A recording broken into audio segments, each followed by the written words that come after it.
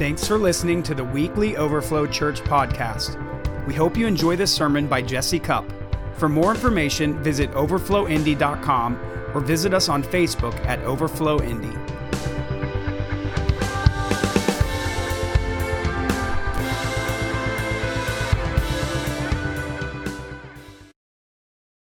All right, I've been on a series now for a little bit called Ekklesia, God's version of the church, and I'm on a mission to really just help us to catch an upgraded perspective on the church and to learn how to see it at a higher level from our spiritual perspective instead of measuring it from human perspective, because when we measure it from human perspective, it is very inferior to who it really is, okay?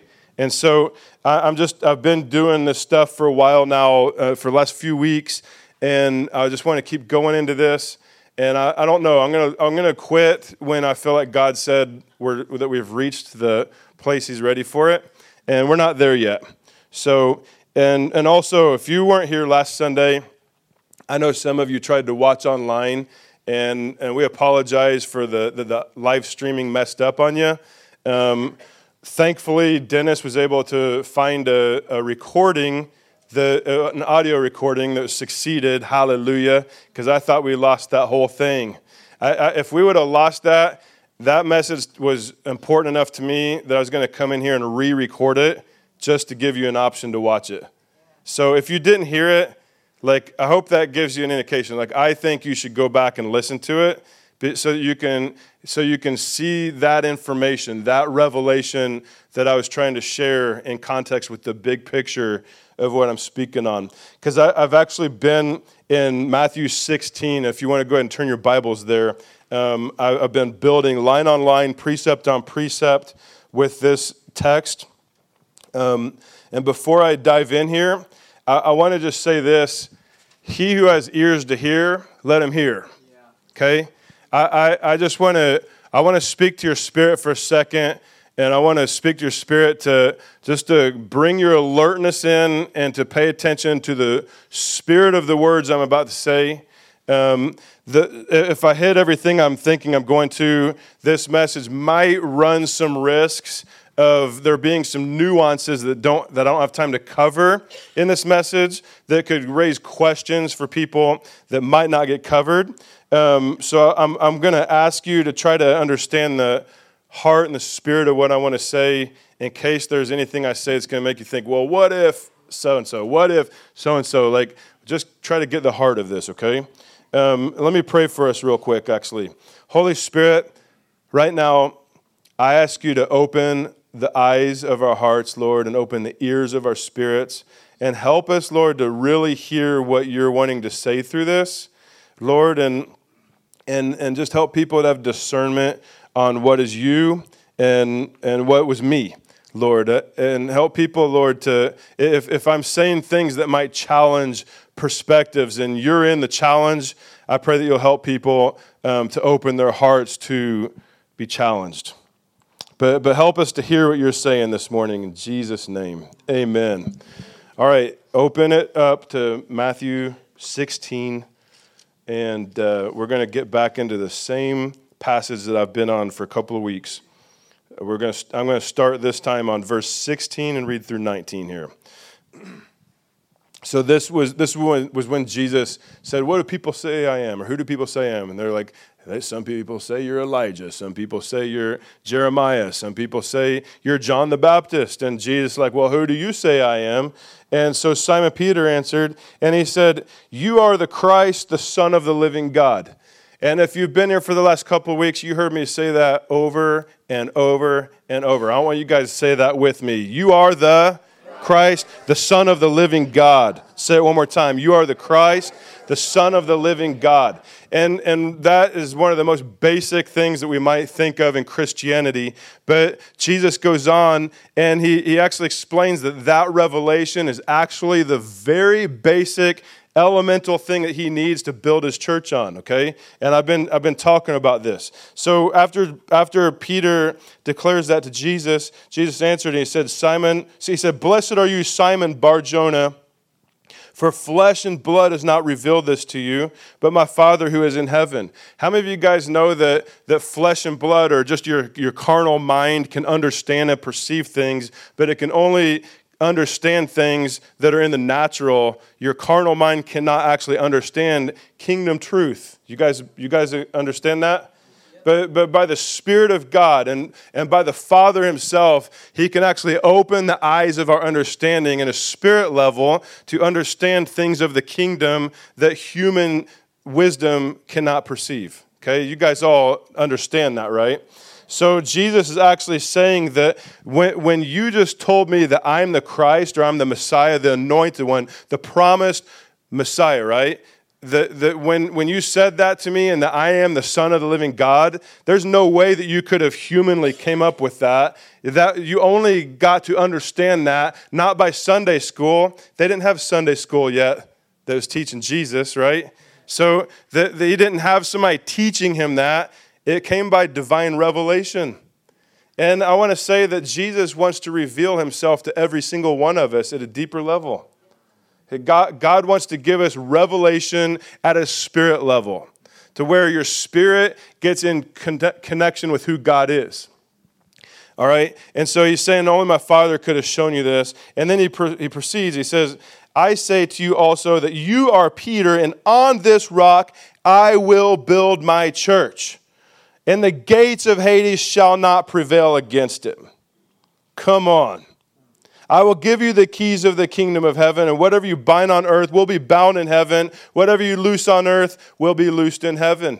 And so I've been going deep on this stuff, and I've been talking about how the revelation of Jesus being the Son of the living God, the Messiah, it's the revelation that actually is the rock, the solid foundation that Jesus comes and he gets on that thing, and he's like, "I'm in agreement with this. You're in agreement with me. I have this I can build my church on." And so we can judge churches, and we can say, well, that doesn't look like what Acts look like because they do such and such. That doesn't look like that. And we're like, that's just Western Christianity. That's just modern church. Is it really the church? Well, if you can get down to the spirit of it, and the people who are coming together have a true spiritual revelation that Jesus is the Christ, the Son of the living God, then that's the foundation, and Jesus has his church. Come on. And I've been talking about this because I've been trying to challenge us that when we get judgmental about what churches should be and what they shouldn't be, and which church is right and which one isn't, does this look like what God really wants? Well, when God looks in there in the spirit and he sees what's really there in the spirit level, and he's like, I agree with this, and that's enough for me to build my entire church upon, then we need to celebrate that place. And not judge it, not be critical of one another. Just because things look different than us doesn't mean that it's not God building his church. Amen? So that's what I've been kind of hanging out on. And so, but I want to take it to the next level today. In the Passion Translation, some people love it, some people hate it. I like it, and it's good. And I trust that guy, all right? So, but anyway, there's a note in there on this passage. And it says the Greek word for church is ekklesia, and it means legislative assembly. It also means the selected ones or the chosen ones.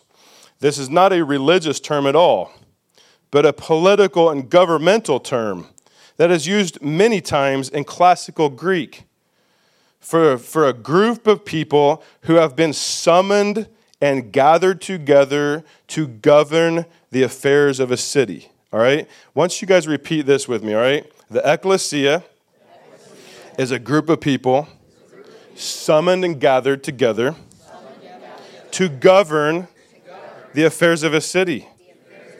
All right, so that is the natural, that's the human level description of what Ekklesia was, all right?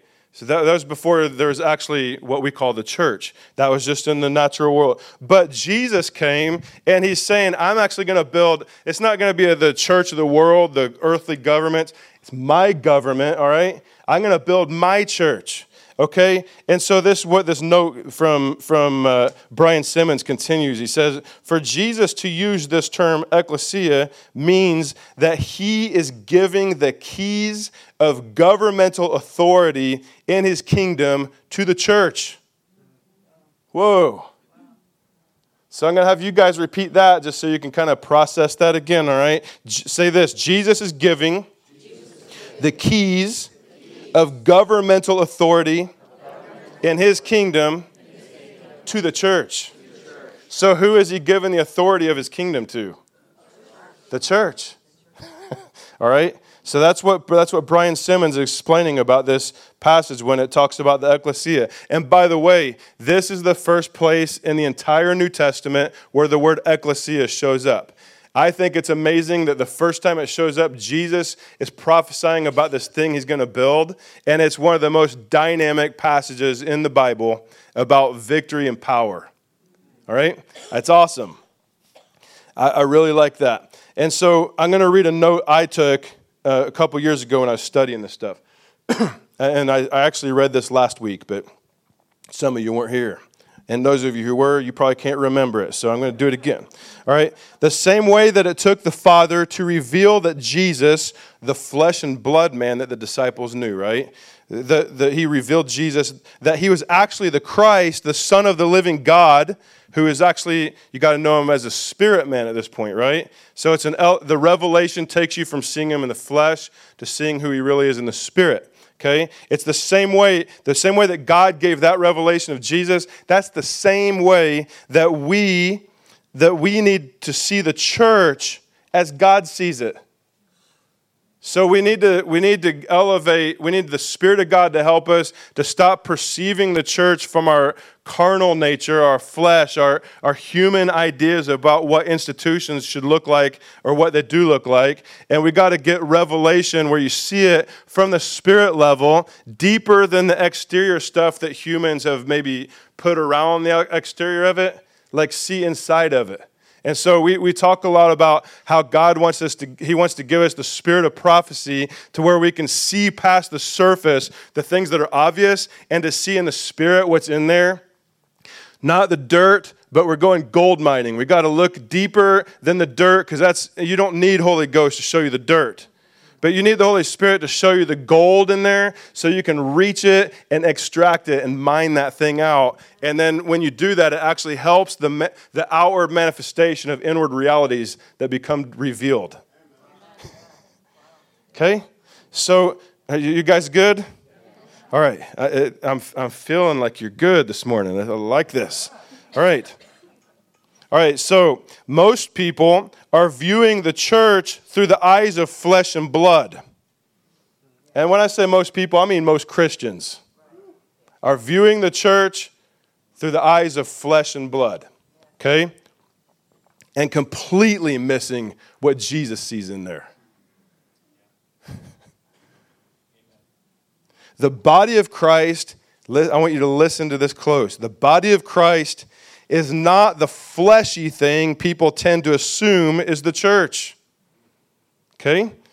It is the spirit of the body of Christ is what Jesus looks at and what he sees. He's looking deeper than the stuff that we judge, okay? And 2 Corinthians 5:16 is a powerful verse. 5:17, the next verse says that we have become new creations. And all old things have passed away. Behold, everything has become new. So in Christ, like he actually completely crucified our old human sinful nature, and that died with Jesus. But then through salvation, through being born again, we entered into the resurrection of Jesus Christ, into a new life. And so all old things have passed away. Behold, all things have become new.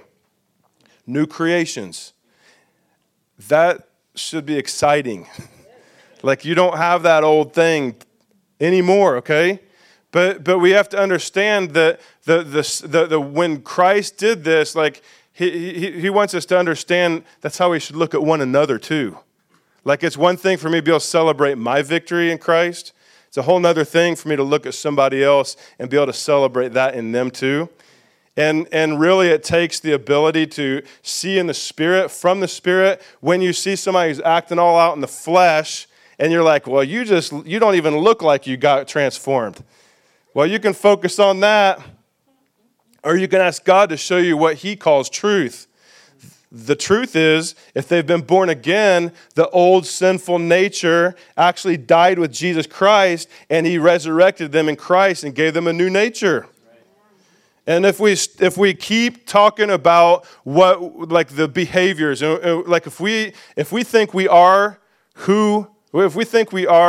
what we do or what we did, we're just going to keep doing the same things over and over. Okay? If we believe that Christ has done a work in us that's way beyond where my actions currently are, and I start functioning from that instead, then my behaviors are going to catch up to my belief about who I am. Because we behave according to who we believe we are. You guys awake this morning? Yeah. But we need to get so good at this revelation that we start to perceive each other in the same way. I'm not going to choose to believe that person who's fleshing out right now, that's actually who they are.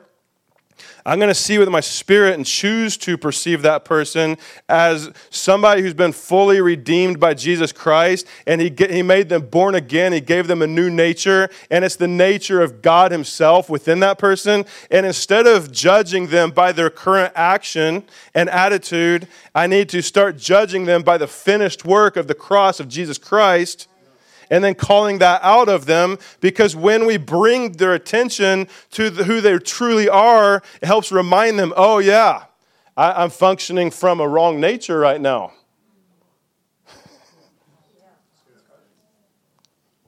I could stop the sermon right now, and it would have been awesome. Like, if we would actually do that thing.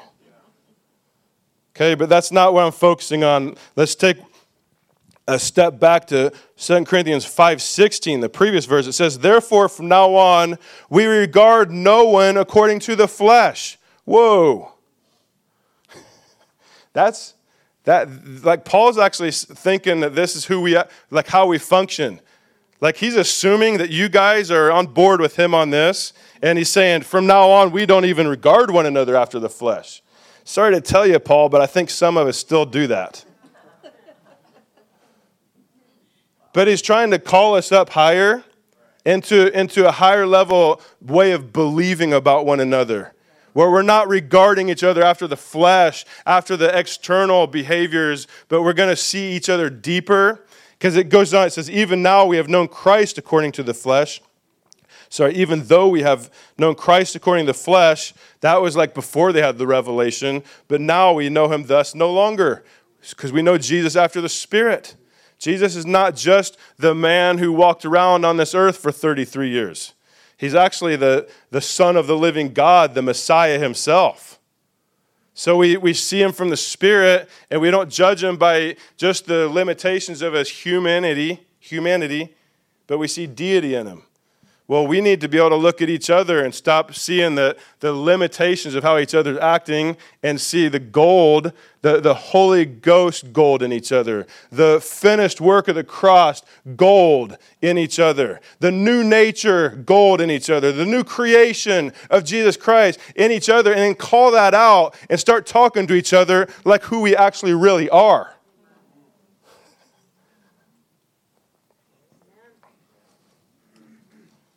Most people aren't walking around believing that about themselves. But I want to tell you that when a person who's not believing that about themselves and somebody else comes along who genuinely does believe that about themselves and they talk to them according to that, guess what that does? It's like it perks them up, and it's like, whoa, that felt good. Whoa, that's not just flattery. I think they're actually telling me who I really am. And then it starts helping them to start believing higher about themselves. Like Jesus believes higher about us. We should agree with what he thinks, shouldn't we? And so, what about the church? What about the church? How do we perceive the church? Because he wants us to see it the way he sees it. All right, so whatever flesh and blood would reveal to you that the church is, like if your flesh, like your human reasoning is going to show you things about the church, like whatever those things are that you perceive about the church from your flesh, guess what? Those things would not be able to withstand the gates of Hades. I hope you guys are going to track with me. This might get a little deep. But when we perceive things from the flesh, like whatever those things are that you're looking at from the flesh, that's flesh stuff. And that flesh stuff cannot withstand hell. Okay? The man-made stuff, the religion and the form, the programs, whatever. If Jesus was not in the midst of it, in his spirit, and building that stuff out because he's doing it, but it was just human-made and God wasn't involved, that's not actually what Jesus calls the church. And those things cannot withstand the gates of hell. However, that's not to make us get disappointed because inside that is the true church. And inside that, where the true church is in the spirit that Jesus is building, guess what? It actually can withstand the gates of hell. Hallelujah. So we need to know who we truly are as the church. Okay? We need to understand from a spirit level, from a revelation level, see it the way God sees it. It's actually far greater than we tend to perceive the church to be. All right? So just a couple of reminders here. The church is built upon the solid rock of the revelation that Jesus is the Christ, the Son of the living God. It's fundamental, it's basic, but it's everything he needs because that's where the real stuff is. All right? And so that foundation is unshakable. The foundation, if we build on that foundation, it is unshakable. And the foundation that believes that Jesus is the Messiah, the Son of the living God. If you think about it and you read through the book of Acts where the early church started, right? If you really think about it, every single person that God used to build his church were people who actually used to not know who Jesus was. They were people who did not know who Jesus was, but came into the revelation because most of those people were either religious in the old covenant or heathens, right? Heathens. And then you go to other countries and there's like paganism and stuff that where the gospel spread.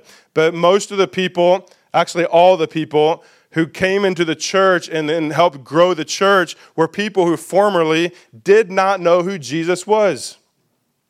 But the Holy Spirit, through the gospel and opening the eyes of the people, they perceived, whoa, the Christ is alive. He's the Son of the living God, and he's here. And so the eyes become open, and they give their lives over to the Messiah, and then Jesus is growing his church. Okay? And even today, like here, it's harder to understand that stuff right here in America where we've been taught about Jesus, the Messiah, all our lives and stuff. But it doesn't take away from the power of the reality of this. When Jesus sees that you have true faith in him, that he's the Christ, the Son of the living God, that is everything to him. How many of you guys believe that Jesus is the Christ, the Son of the living God? That is everything to God. That's a big deal. If we have different Christians around us and we have different ways of doing church, okay, do we have that in common? Yes, good. Then we're the church and we can knit our hearts together and have unity on this one thing. Jesus is the Christ, the Son of the living God.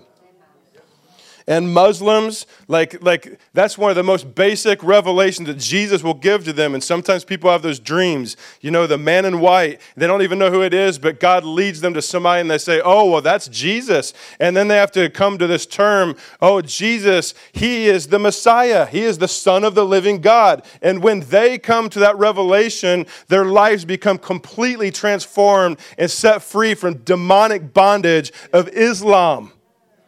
And they even do it to the degree of knowing that they might die or lose their families over this. But that one revelation, Jesus is the Christ, the Son of the living God, should be the thing that changes everything for us. Amen. And Jesus is the foundation of his church. It says it in 1 Corinthians 3:11. He is the foundation. So when we can see him for who he truly is, guess what? He's got what he needs. He's got his foundation to build his church on. All right? All right, so Jesus said, I will build my church. There's a few things to say right there, I hit on these. I'm going to just say them fast. I will build my church. First of all, I will build my church. When Jesus said that, it was future tense. It hadn't happened yet. There wasn't even a church in existence yet when Jesus said this. I will build my church. It happened a little later on the day of Pentecost, the birthing of the Ekklesia. All right, so I will build my church. And then he says, I will build my church. Who will build his church? Jesus. So Jesus is actually the one who's building his church.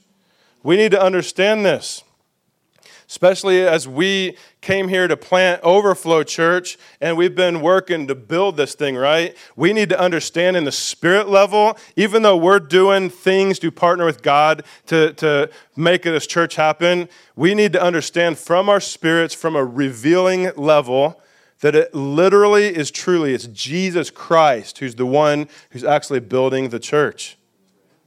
He needs our hands. He needs our obedience. He needs our voice. He needs our yielding and our commitment, our surrender, and our unity to make it happen. But in the Spirit, it's actually him who's doing the work of building this thing.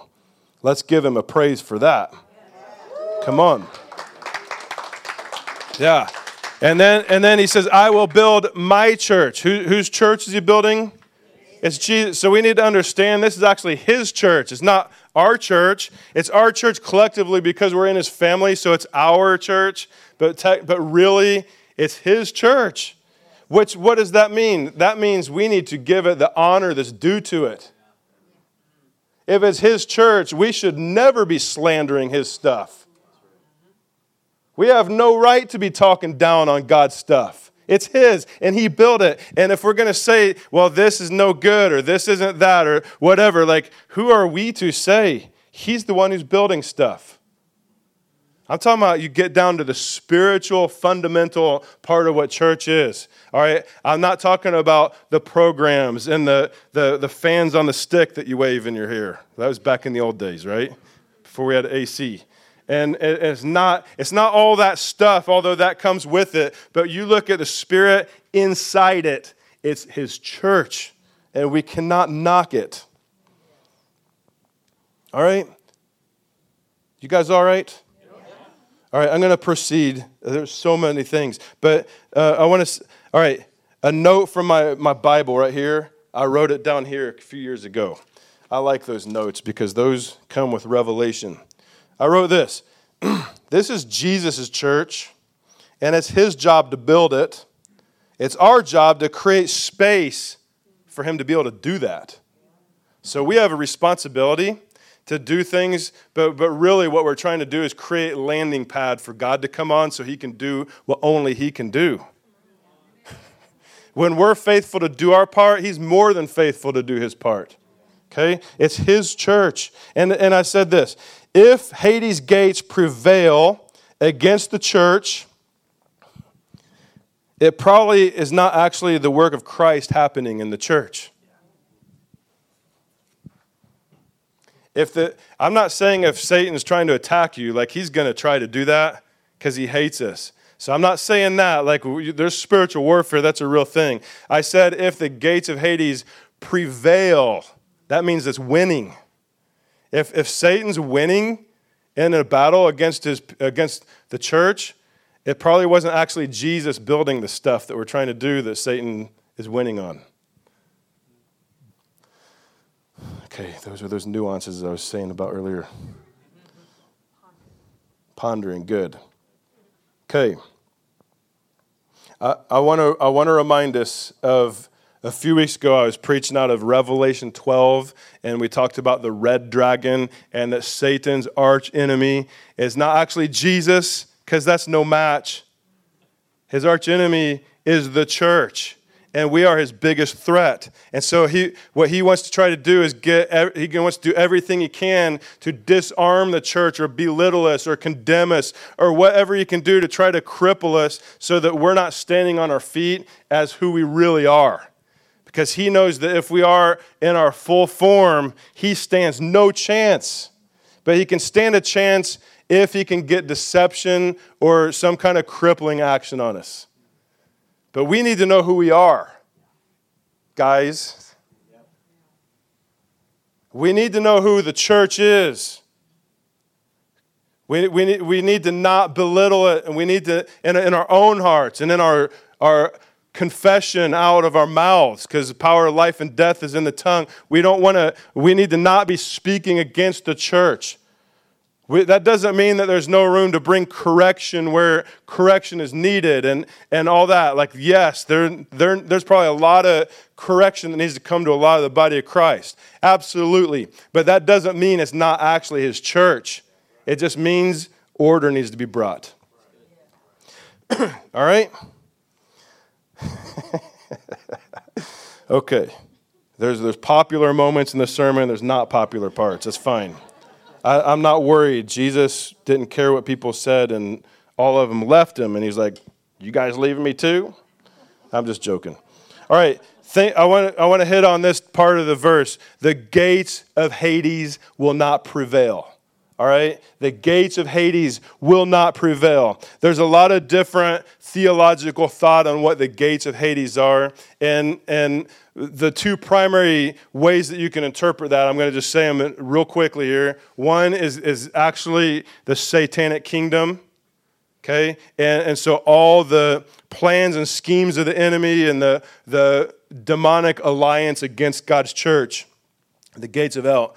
And then there's another concept that the gates of Hades, it actually says Hades, which Hades was kind of like the grave spot for souls to go to after you die. And that was like before like God has heaven ready for us for eternity, right? So it's like a resting place, and it's you're either going to end up in hell or heaven, but Hades is the holding spot. And so some people are interpreting this passage as the gates of Hades will not prevail against the church, meaning that death won't even be powerful enough to stop God's kingdom from expanding. Even the death of Jesus Christ. He resurrected on the third day, and then he started his church. And guess what? You read the Bible, and people got martyred, and did that stop the church? No, it actually caused the church to escalate in growth. So the gates of Hades will not prevail. Like death can't even stop it. I like that. But I still personally subscribe to the gates of Hades being the satanic kingdom. And it actually says in Hebrews 2:14, it actually talks about Satan who had the power of death before, but Jesus crushed him and took that power back. Hallelujah. Amen. So even if you want to call like death, like Hades, just simply death, well, it still is connected to Satan and his demonic kingdom because he's the one who ruled it. So it still works. It still is the same. All right. You guys okay? I'm getting heady with you, right? All right. The gates of Hades will not prevail. I believe this is talking about the satanic kingdom. You and I and the church are his arch enemy, and he hates us, and he wants to see us crushed, all right? But we know who wins. Who wins? Jesus. Who else wins? We do. Are you guys like, that? Like, you're like, we do. Like, we're talking about crushing Satan, you're saying, we do. Like, no, we do. Yeah. We crush the devil. Come on, let's get a locker room roar going in here. We crushed the devil.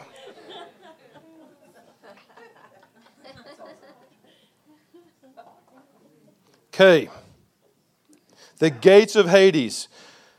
I used to read that and think that Jesus says, on this rock I'll build my church and the gates of Hades will not prevail. And I would read that and I'd think, man, yeah, so Satan's going to try to come and he's going to attack the church, but he ain't going to win.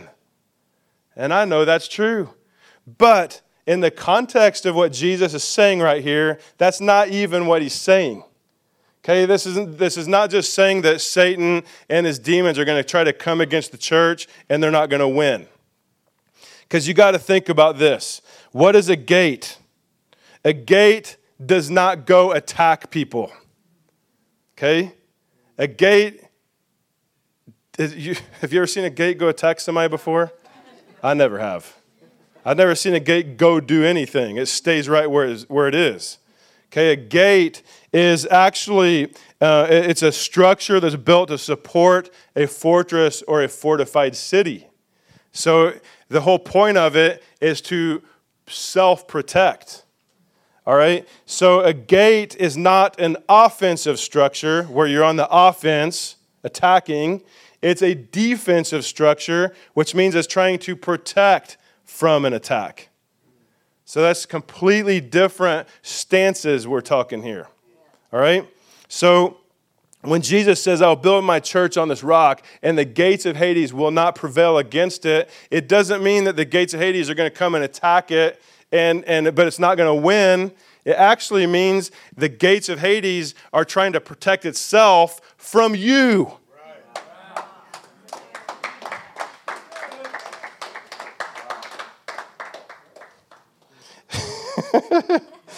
Okay? The hell in this context right here, hell is on the defense, but the church is on the offense. Come on. That's what Jesus believes about his church. He looks at his church in the spirit and he's like, you are so powerful that you're going to crush Satan and his kingdom and it won't be able to prevail against you. Come on, it's not even in question. He's not like, I'm going to build my church on this rock, and there might be times when you may make it through. No, there are no conditions on this except one, and that's being part of the church. The gates of Hades will not prevail. What do you mean the gates of Hades won't? Oh, no, it means that when the church comes and presses against it, it's not going to be able to withstand the force you bring against it. Come on, guys. So the church is the one on the offense attacking the gates of Hades, not the other way around. When we attack the gates of Hades, it will not prevail against us, but we will prevail against it. All right? This is not Satan attacking the church. All right? I'm repeating. It's the church coming against Satan. And it's not, like, you got to think about this. The gate, what is the gate doing? It's protecting the city, right? It's protecting the city from enemies coming in and overtaking it. Why in the world would we have this perspective on here? Jesus wants his church to be pressing into the domains where Satan has set up principalities.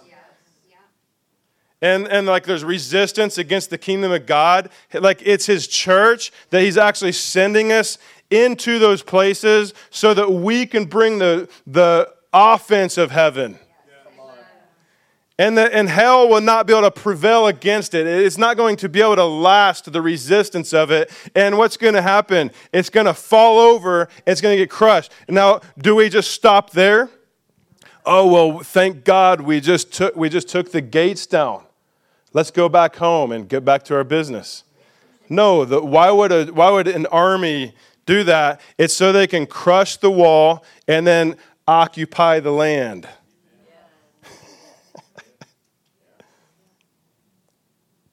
So it's overtaken the domain that he was occupying. All right? So you take this Matthew 16 passage and put it in contact with Matthew 11:12. Jesus said, From the days of John the Baptist until now, the kingdom of heaven suffers violence, and the violent take it by force.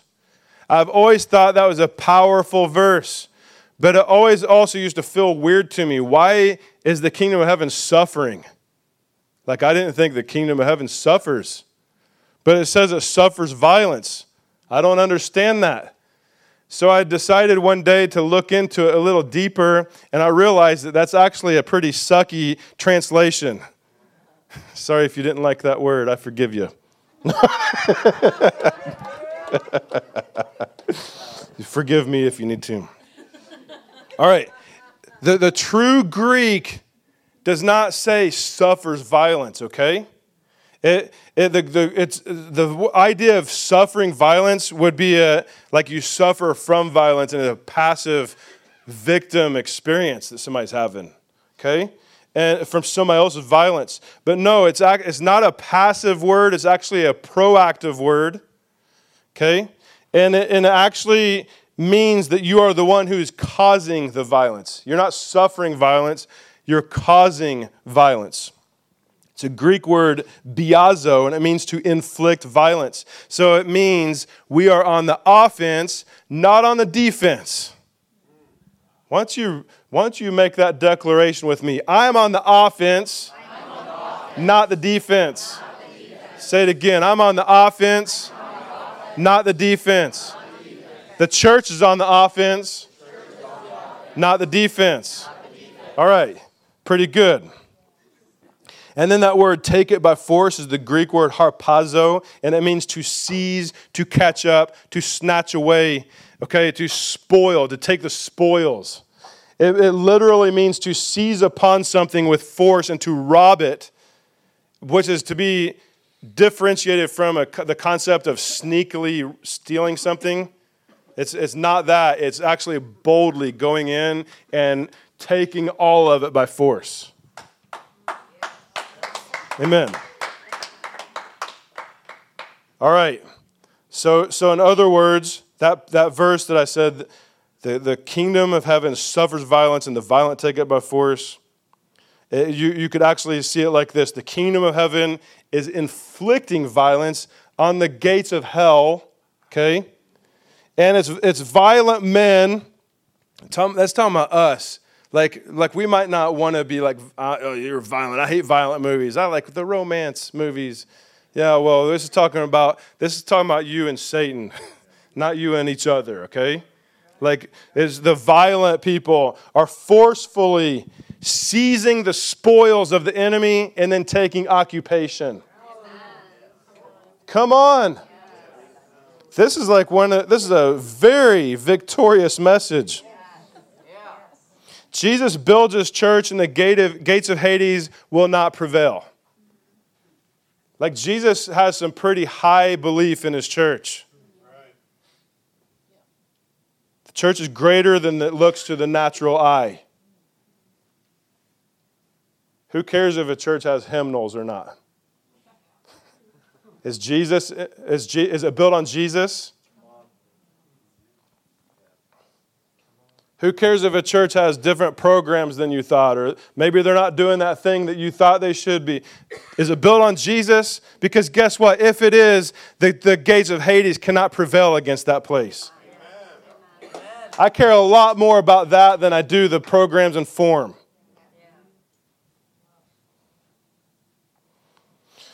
The church will expand the domain of Jesus' kingdom. If the church continues to co-labor with Jesus, it will overtake the fortifications of principalities and crush them. The territory of Jesus' kingdoms, it's the king's domain, right? Kingdom. The territory of Jesus' kingdom will increase, and it will crush Satan. It will plunder his kingdom. It will establish the king's domain in that territory. Come on, that's what Jesus is saying. It's good stuff. In Isaiah 9, it prophesies about Jesus, and it says the government will be on his shoulder, and then it says of the increase of his government and peace there will be no end. So his kingdom is advancing. hear me? His kingdom is advancing. And he's using his church to do it. You guys all right? It's good stuff. All right, so we preached recently about out of Revelation 12 and talked about how Satan was in heaven and he had a third of the angels that he deceived, right? And in 7 and 8 it says, war broke out in heaven. Michael and his angels fought with the dragon, and the dragon and his angels fought, but they did not prevail. So in heaven, Satan's kingdom did not prevail against God's kingdom. Sound familiar? Did not prevail, nor was their place found for them in heaven any longer. They got booted out. So we gotta connect this stuff. I gave you guys that message a few weeks ago on purpose about Satan, the dragon, and the church, and the warfare, because I wanted to give you kind of a snapshot in advance of what we're going after here. Because we need to understand that Satan hates the church for good reason. Because the church is powerful. Powerful. And God's kingdom is powerful. He could not withstand heaven. And now, down on this earth, Jesus is saying, I will build my church on this rock, and the gates of Hades will not be able to prevail against you. Satan couldn't prevail against God and his angels in heaven, and now he can't prevail against the church on this earth. On earth as it is in heaven. Say that with me. On earth as it is in heaven. All right, we've got to know that this stuff is powerful and we're connected to heaven's victory, okay? The victory that God had in heaven, he wants to give us that on this earth under the rulership of principalities and powers and demonic spirits. Like he actually gave the church the ability to rise up and build his kingdom. And he gave us the keys of authority from heaven to be able to bring the domain of heaven, crush the gates of all the fortifications in this area, and take occupation, to plunder hell.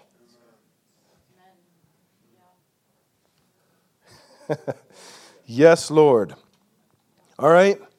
And so in heaven, the demons were cast out. Here, they're cast down. And in heaven, after they're cast out, there is no place found for them anymore. Here, when the church functions as it's supposed to, and we prevail against the gates of hell and crush it, then we need to occupy that territory. The domain that he had becomes God's domain, kingdom. And then he loses his space here too, and there's no place for him anymore. Are you guys seeing how this stuff is kind of playing itself out? And so this is the furtherance of God's judgment on Satan. Like Jesus already crushed Satan, put him under his feet. He knocked his teeth out. He took the keys of authority back from Satan. And we have our King of Kings and our Lord of Lords. Amen. Yeah. And now Jesus is sitting at the right hand of the Father. Okay. And it says in Hebrews 10, 12 through 13, it says that he's sitting at the right hand of the Father, waiting until his enemies are made his footstool. He's waiting on his enemies, Satan. He's already crushed him in heaven, okay? But now on earth, he's waiting for the devil to become his footstool. Who's going to do it? It's us. It's the church. It's the church, guys. You guys hearing me? This is kind of a big deal. There's incredible promise of protection and utter victory to the church.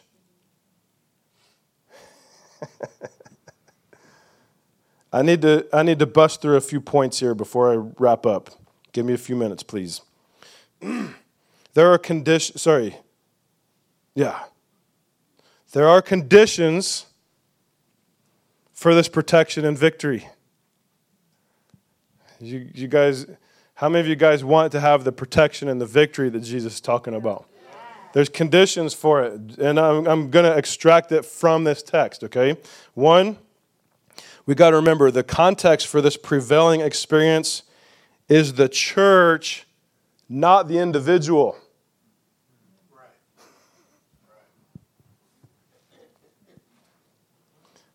We got to understand that the church is to be centered upon the revelation of who the person of Jesus is. Okay? That's a condition. Not centered on itself. And not centered on anything else that runs the risk of not actually being the work of Christ. You know, the man-made religious stuff, that's not the church. That's man-made. The church is what Jesus builds within his people. So it's got to be Jesus-centered, right? Another condition, Jesus is the one building his church, not us. We're co-laboring with him, but it's his work. You guys all right? We gotta know that it's his church and not ours. Okay?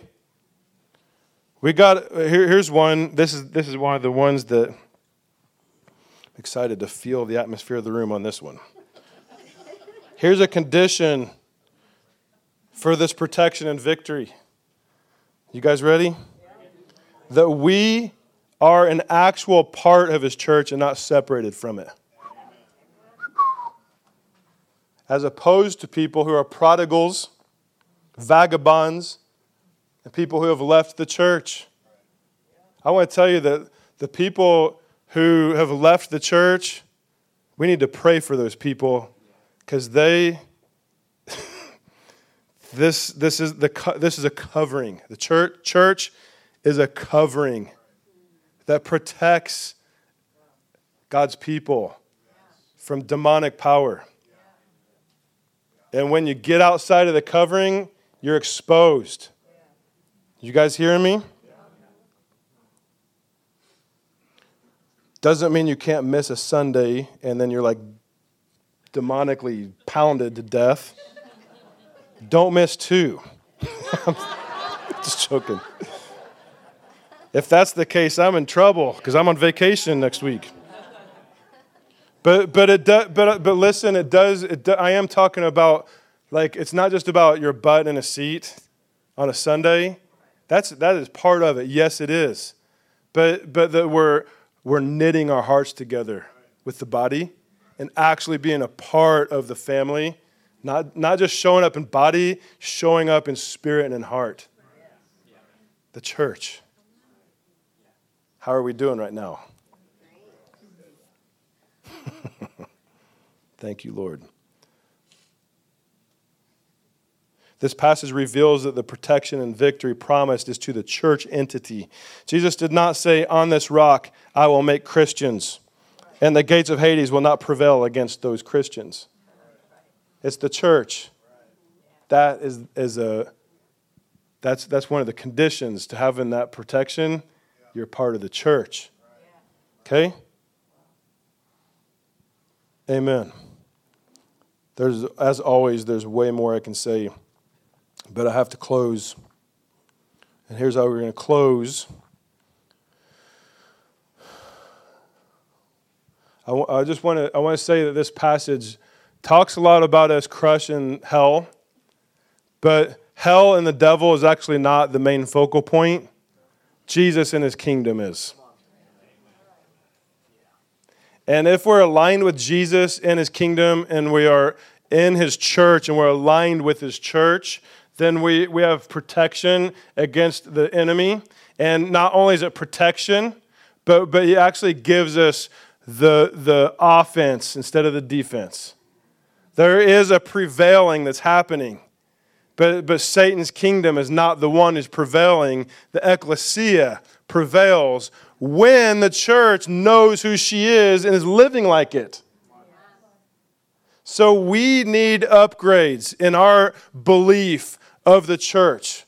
We need upgrades in our belief of who God knows the church is. We need upgrades in our confession about the church and to one another to lift us up. To know that God, like, he believes in us. He believes in this thing he calls the church. He doesn't just believe in it, he's building it. He's giving victory to the church.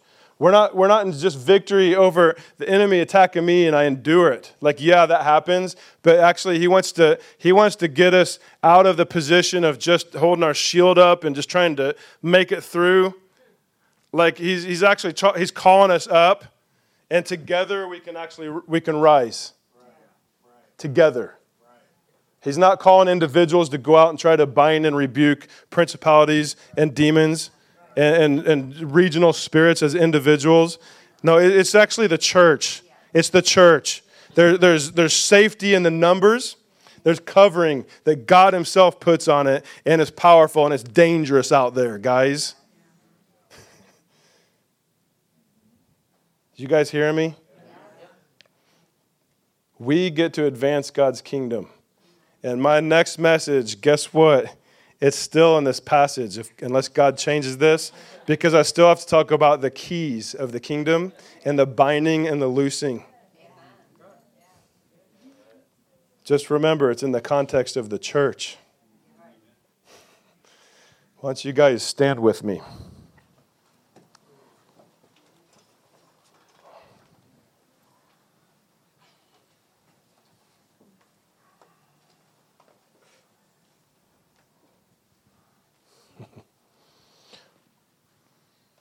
I always run out of time. I always have so many awesome things I want to do. But I need to let you guys get to Shoney's, so. An upgrade from Shoney's. All right. Texas Roadhouse, it is. Okay. I think that the most important thing that we can do right now is pray together for a moment. And I think that we need to pray for the church. I'm talking about the universal church. Pray that God will release the spirit of revelation across his church to reveal how utterly important the church is, how utterly powerful the church is, and how much God needs the church to rise up in full form so that we can do everything that God has planned for us to do before he comes back.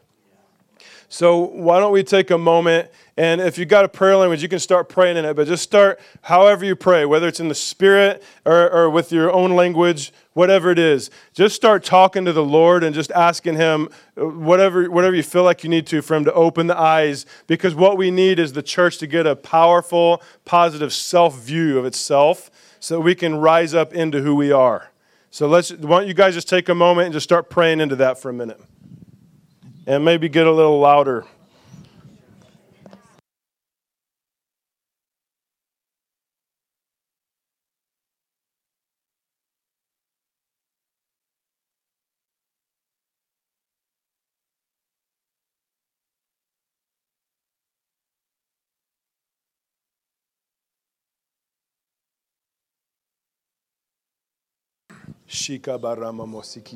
Holy Spirit, I pray in the name of Jesus right now that you will strengthen the body of Christ around the world, and especially right here in America.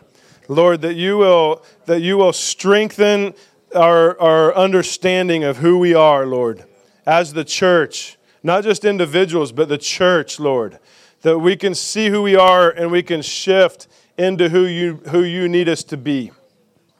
That you would make us to rise up in great power, great unity. Pray, Lord God, for outpourings of the Holy Spirit right here in Overflow Church. Pray for outpourings of the Holy Spirit for all the churches in this region right here. Lord, I pray that you will come and move. I pray that you will bring the kingdom of heaven into our midst. Help us, Lord, to see the gold in the church and not the dirt, Lord God, that we'll call it out and we'll prophesy edifying words, Lord, over the body. In the name of Jesus, Lord. And I pray that anybody who has a bad heart towards the church, towards your church, that you'll do a work in the heart, Lord, for forgiveness or repentance or whatever it needs to be, but a shifting. Yeah, and if you guys can also join me, I felt like we need to pray for prodigals, people who have actually left Jesus and or left his church, that we pray for them, that God will open their eyes and that he'll heal their hearts, because a lot of people left because of legitimate wounds and they just didn't know how to manage them. But if you guys can just take a moment and pray for people who have left the Lord and his ways, we want to call those prodigals home.